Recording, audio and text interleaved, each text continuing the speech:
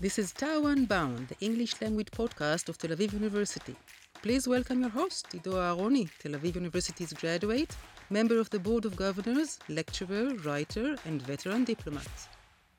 Greetings from Tel Aviv. This is Ido Aharoni, your host. Today we're happy to host for yet another episode of TAU Unbound, Dr. Idit Adler. It's a pleasure to have you. Welcome to our podcast. Thank you for having me. And for our viewers and listeners, I will say that you are a lecturer and researcher in the Department of Math, Science, and Technology Education in the Constantiner School of Education at Tel Aviv University. I happen to know the Constantiner family, very, very generous family, lovely people. And so it's such a delight to have you here. And this is your home court. We're actually in your building, right? This is the building where you teach and you conduct your research. Right. This is my home in Tel Aviv University. So I went over your biography, which is really impressive, and you have so many interesting things in there. So first of all, your specialty, right? So you deal with biology and education, STEM and humanities, community engagement, the issue of belonging. You dealt with scientific issues such as your research dealt with the relationship between soft corals and their symbiotic algae, right? Right. That was my master's degree. Right. So you'll have to explain all of that to us. But before that, I know this sounds really complex. But before that, tell us about yourself. I know you've been to America for several years. I know you spent time in Africa. Right. How did you end up doing all those exciting things? So I started actually my international experience since I was very young because we used to travel as a family. So I lived in Belgium and in Germany for several years as a child. And I think that living abroad made me really wanting to know about other cultures and other perspectives. So when I was an adult in my later years, and we had the opportunity of traveling to Africa through my husband's work. And that was very exciting. It meant moving to another country, which wasn't the Western world. What part of Africa? Specifically Kenya. We're in Kenya, okay. And actually, we weren't situated in Nairobi, which is the capital, but we were situated in a small town called Naivasha, which is an agricultural town. Lots of people, lots of agriculture. And I think it was a wonderful experience. It's totally different than what I experienced as a child in Europe or in Israel. And that was wonderful. I just had my first child and I stayed there for almost a year. In Kenya. And what brought you to Belgium and Germany as a child? So my father worked in high tech. And so just as today high tech involves relocations, that was part of his work, and our family traveled along with him. So you combine two passions of yours. One is the study of biology and nature, and then the other is, of course, the whole methodology of education. Tell us about your definition of the difference between education and learning. And I'll tell you why I'm asking this. I'm asking this because I've been teaching in universities in the United States and Israel since 2016. And before that, I lectured in tens of universities, mostly in North America, U.S. and Canada. And I noticed that that many of the students are there because they're interested in getting a degree, which is almost a commodity, right? It's a credential. Right. It's a credit system. Less interested in learning. And I'm quite concerned about that, I must say, as a university lecturer.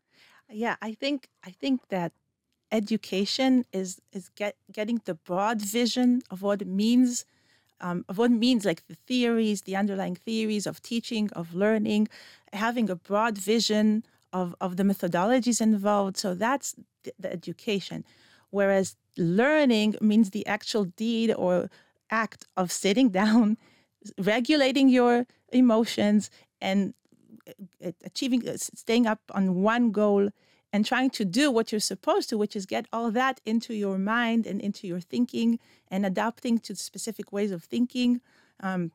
So that's like the actual practice, whereas education is more the broader. Now, if I understand correctly, your research and your work on the education, especially the stuff that you did with Michigan State, it has a lot to do with two things. First is engaging with the community, Right.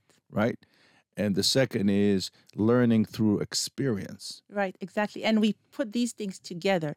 So the idea in the project in Michigan State was supporting students in become science-based citizens, and specifically understanding how the relationship between their genes and their environment affect their health.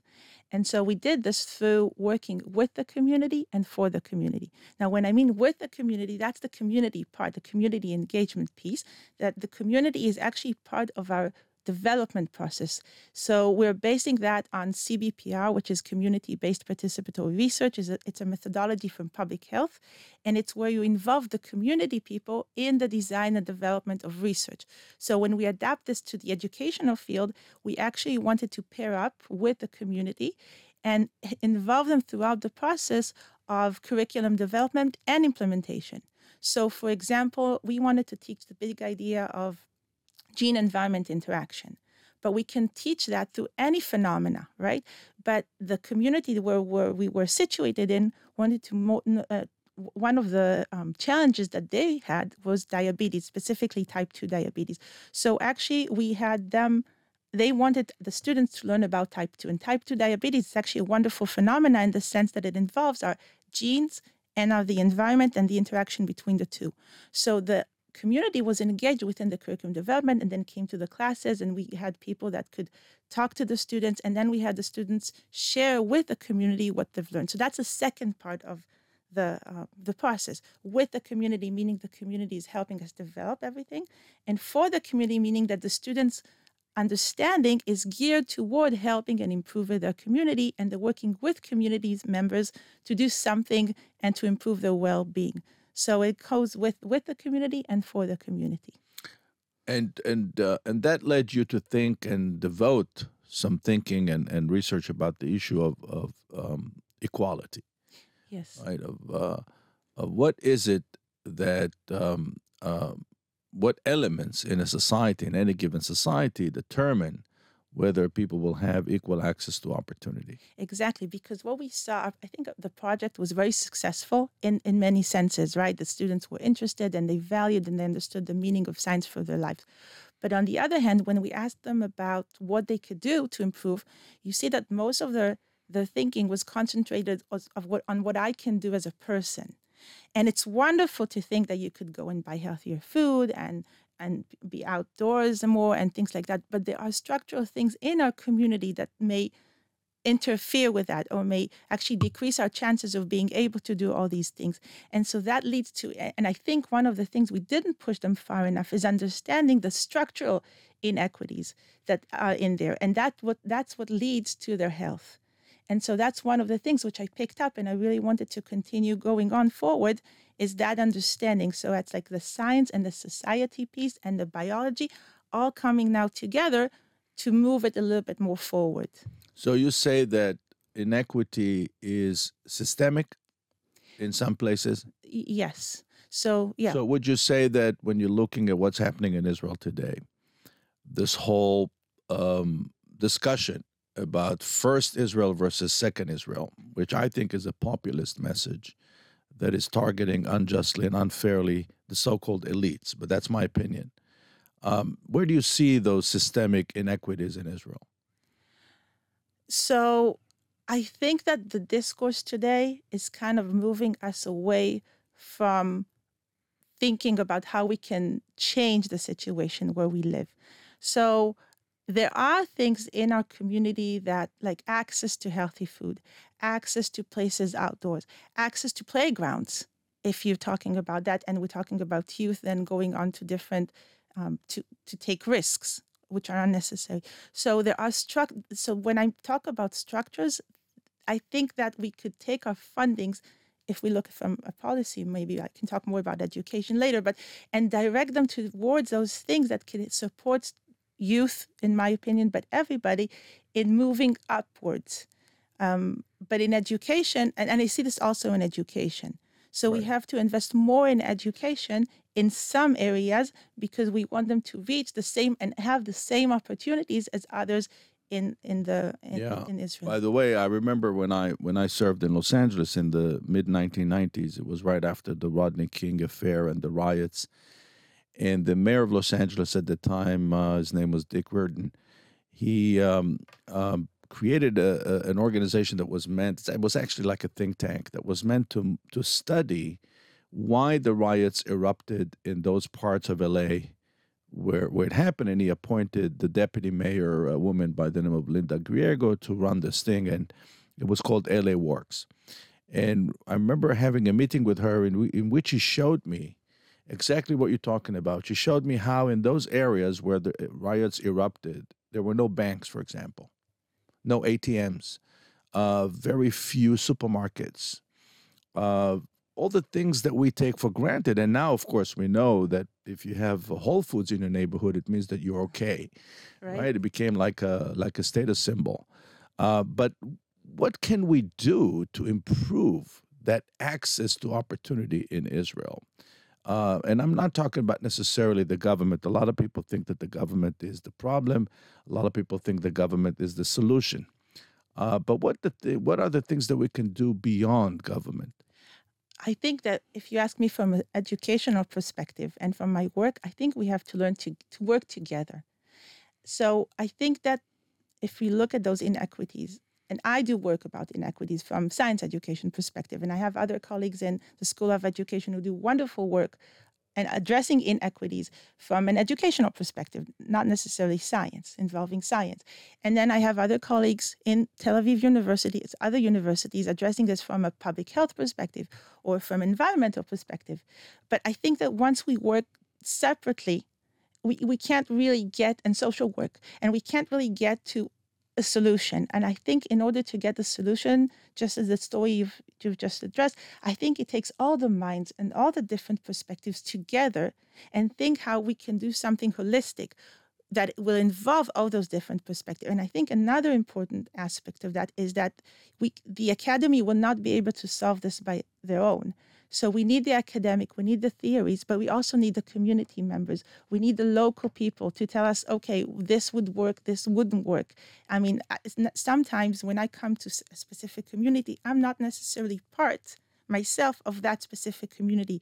And I need to understand their perspective, which might be different from my perspective, and I might not necessarily agree with everything that they think, but once we try to collaborate and work it out together, I think eventually we get to some more idea of what we can actually do. And in terms of sustainability also, because that's a big issue in academics, right? Because we come in we have the fundings and we conduct the research and everybody is there. The focus is on that specific community or research. But once we're out, sometimes, and very thoroughly, those ideas just fade away. So I think we have to learn to work together from multiple perspectives and also use members of the community, community-based organizations, national organizations, governmental agencies. All these have to come together to the table and address them from their different perspectives. So you're talking about creating a coalition and a partnership and creating also, I think this is the key really,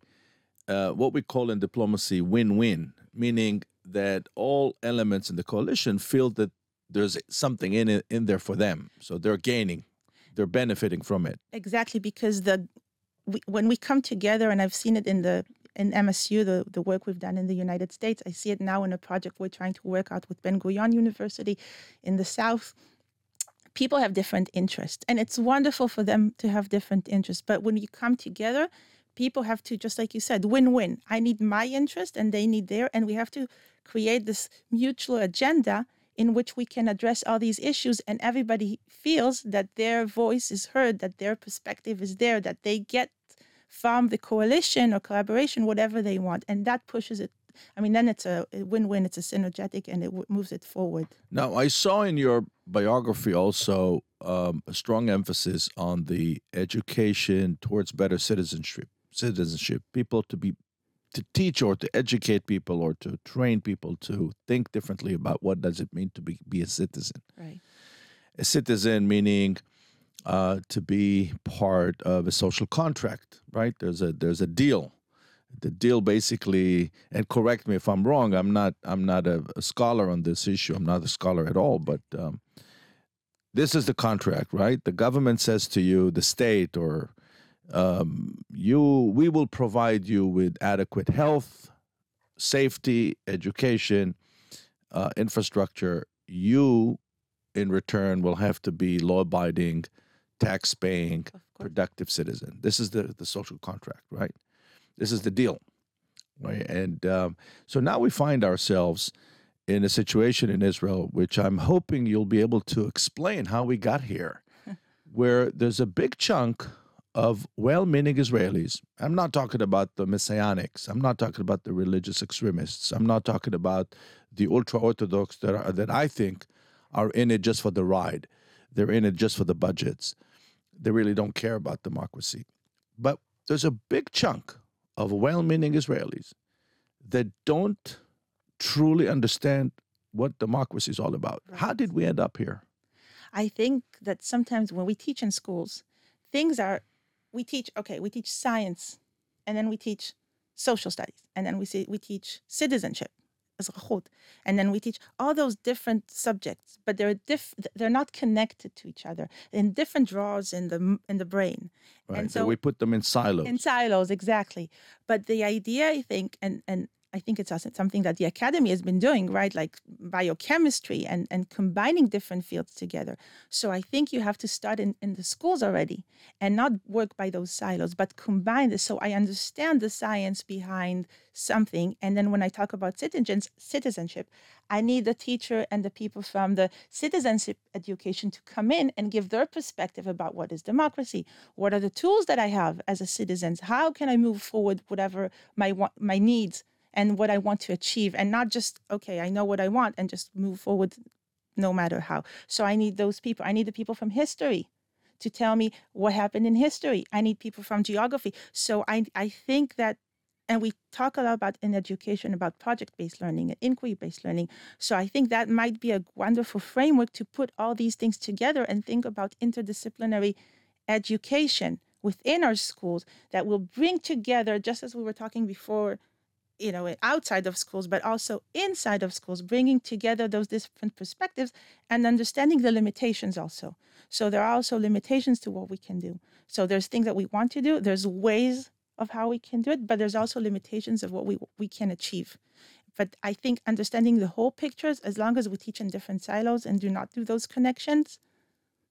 So you're proposing actually to do something that is called cross-referencing, right, between the various fields. Now, it seems to me that young people reach very quickly because of their access to information through the smartphone and the tablets and so on.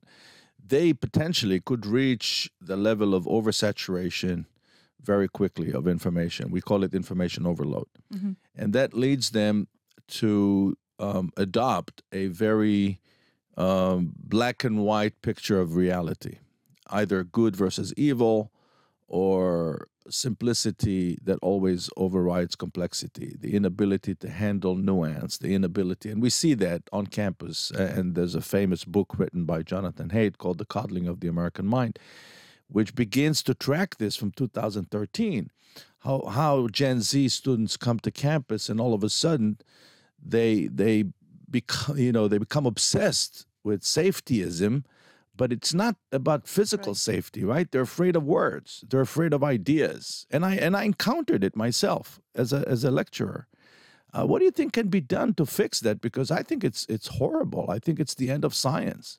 I think bringing. And again, I'm on the same line of thinking. If we have diversity within our schools, within education, within our higher ed systems, and you hear the different people, then and you create those safe spaces where I can say what I think, and you can say what we think, and we really can conduct a discussion about the different ideas, and maybe look at different narratives and think how the different narratives.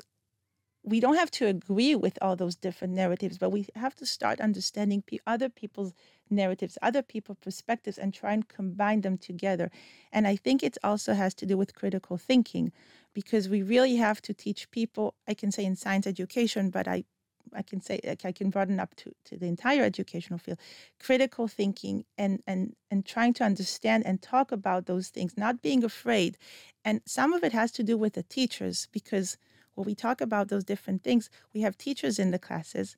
And what you're suggesting, or we're suggesting, is kind of changing teachers' role also, from just only being a science teachers to being something which is a more social role in the society. And so we have lots of work to do with our teachers as well. Right. And they understand Well, that. I think we have an advantage in Israel, which American private universities don't have.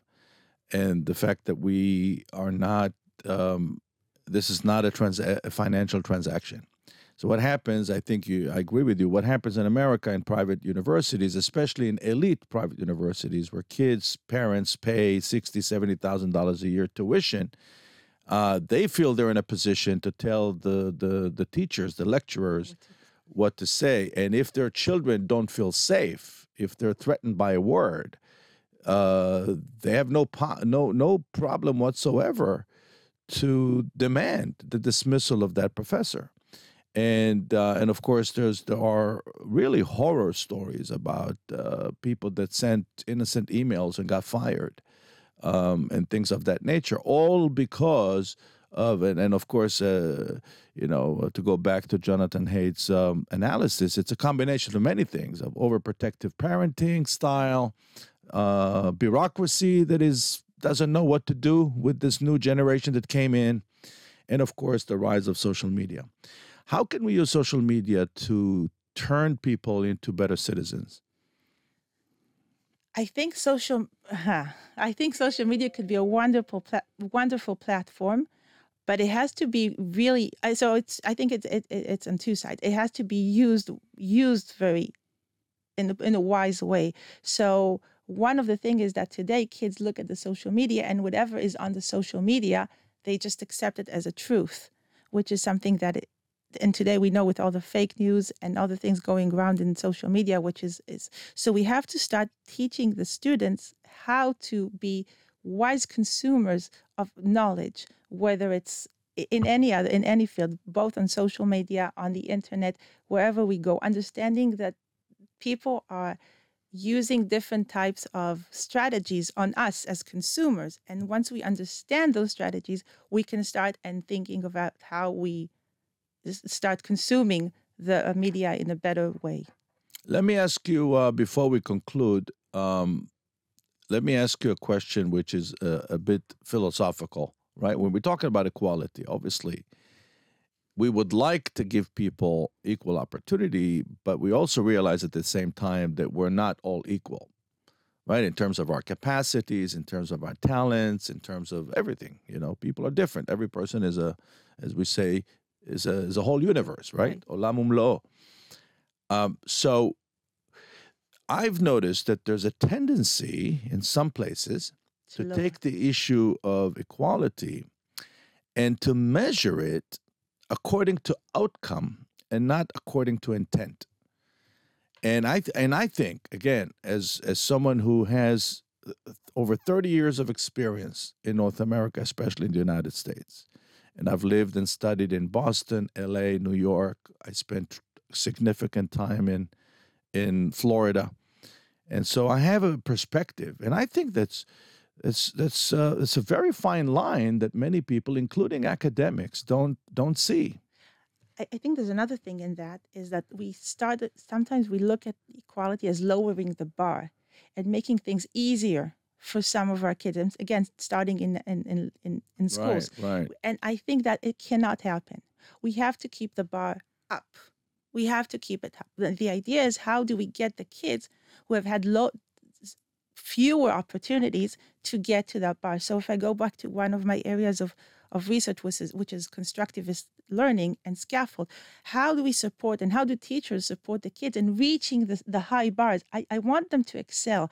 I want all the students, no matter where they are and where they are from, to excel and get to the same, as much as they can, to the same standards. But their way to achieve that will be very different. And we have to keep that in mind when we think about the kids, when we evaluate the kids, when we evaluate the teachers. I know in the US, the evaluation of teachers is a big thing, in Israel too, but it's a little bit different because of the system. We have to take also in consideration the efforts that teachers have done when in trying to not lower the bar and make things easier, but instead keeping it out high and getting the kids to that bar.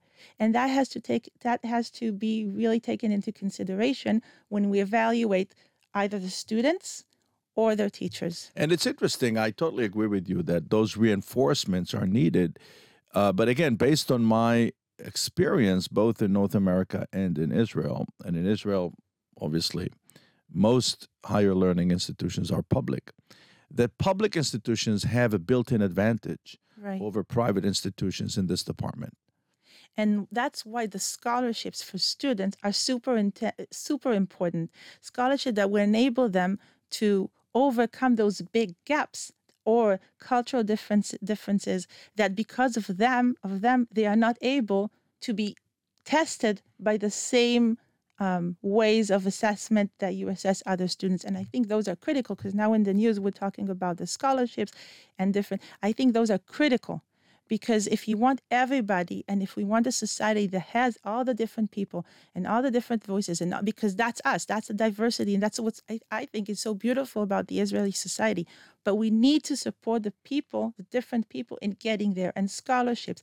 And this year of gap between the school and before the university are super critical for that purpose exactly.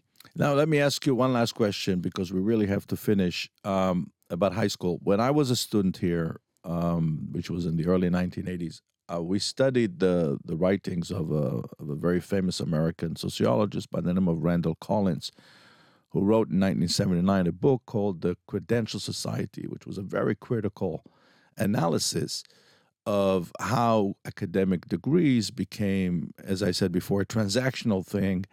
But what he expressed was concern with the devaluation of the high school diploma. Right? He said back in the day, like, for example, my parents, my father, his generation, my father was born 1926. When he was at the age where we usually would go to college, he never thought about going to college. It was it was a luxury. He was very happy and proud of his high school diploma.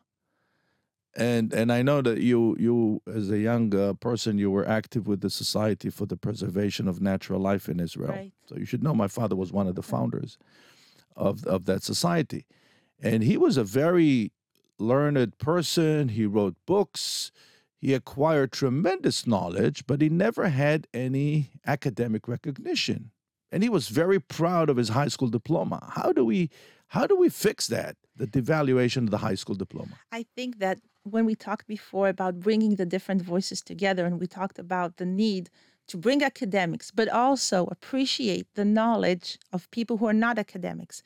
And they have wonderful knowledge. They have wonderful practices that they've earned throughout the different years. So I think that whenever we want to do anything and push everything forward, we have to look also at our academic knowledge and our cultural, social knowledge that exists in the community and put these things together. Now, there are very different types of knowledge. This is more general. This is more practical. This is too specific, and this is non-specific. But we have to find the ways to bring these together because I think the knowledge that people, that just like your father or other people have, is valuable, and they know things that the theories might not account for. And putting those two types of knowledges together could be wonderful and bring and on this optimistic note, because you are depicting a very optimistic future that it is possible. I think so, but with lots of efforts. With lots of efforts and lots of goodwill. And I think you're talking about the key is really to create a collaborative effort. So many, many elements in the system are part of that, including the government. Whether we like the government or not, doesn't matter. And I'd like to thank you for your optimism. Thank you very much for having me. And I'd like to thank you for educating us about this very, very important issue. And hopefully we'll get to talk to you again. Thank you very much. And to our viewers and listeners back home, Greetings from Tel Aviv. Until the next episode. Goodbye.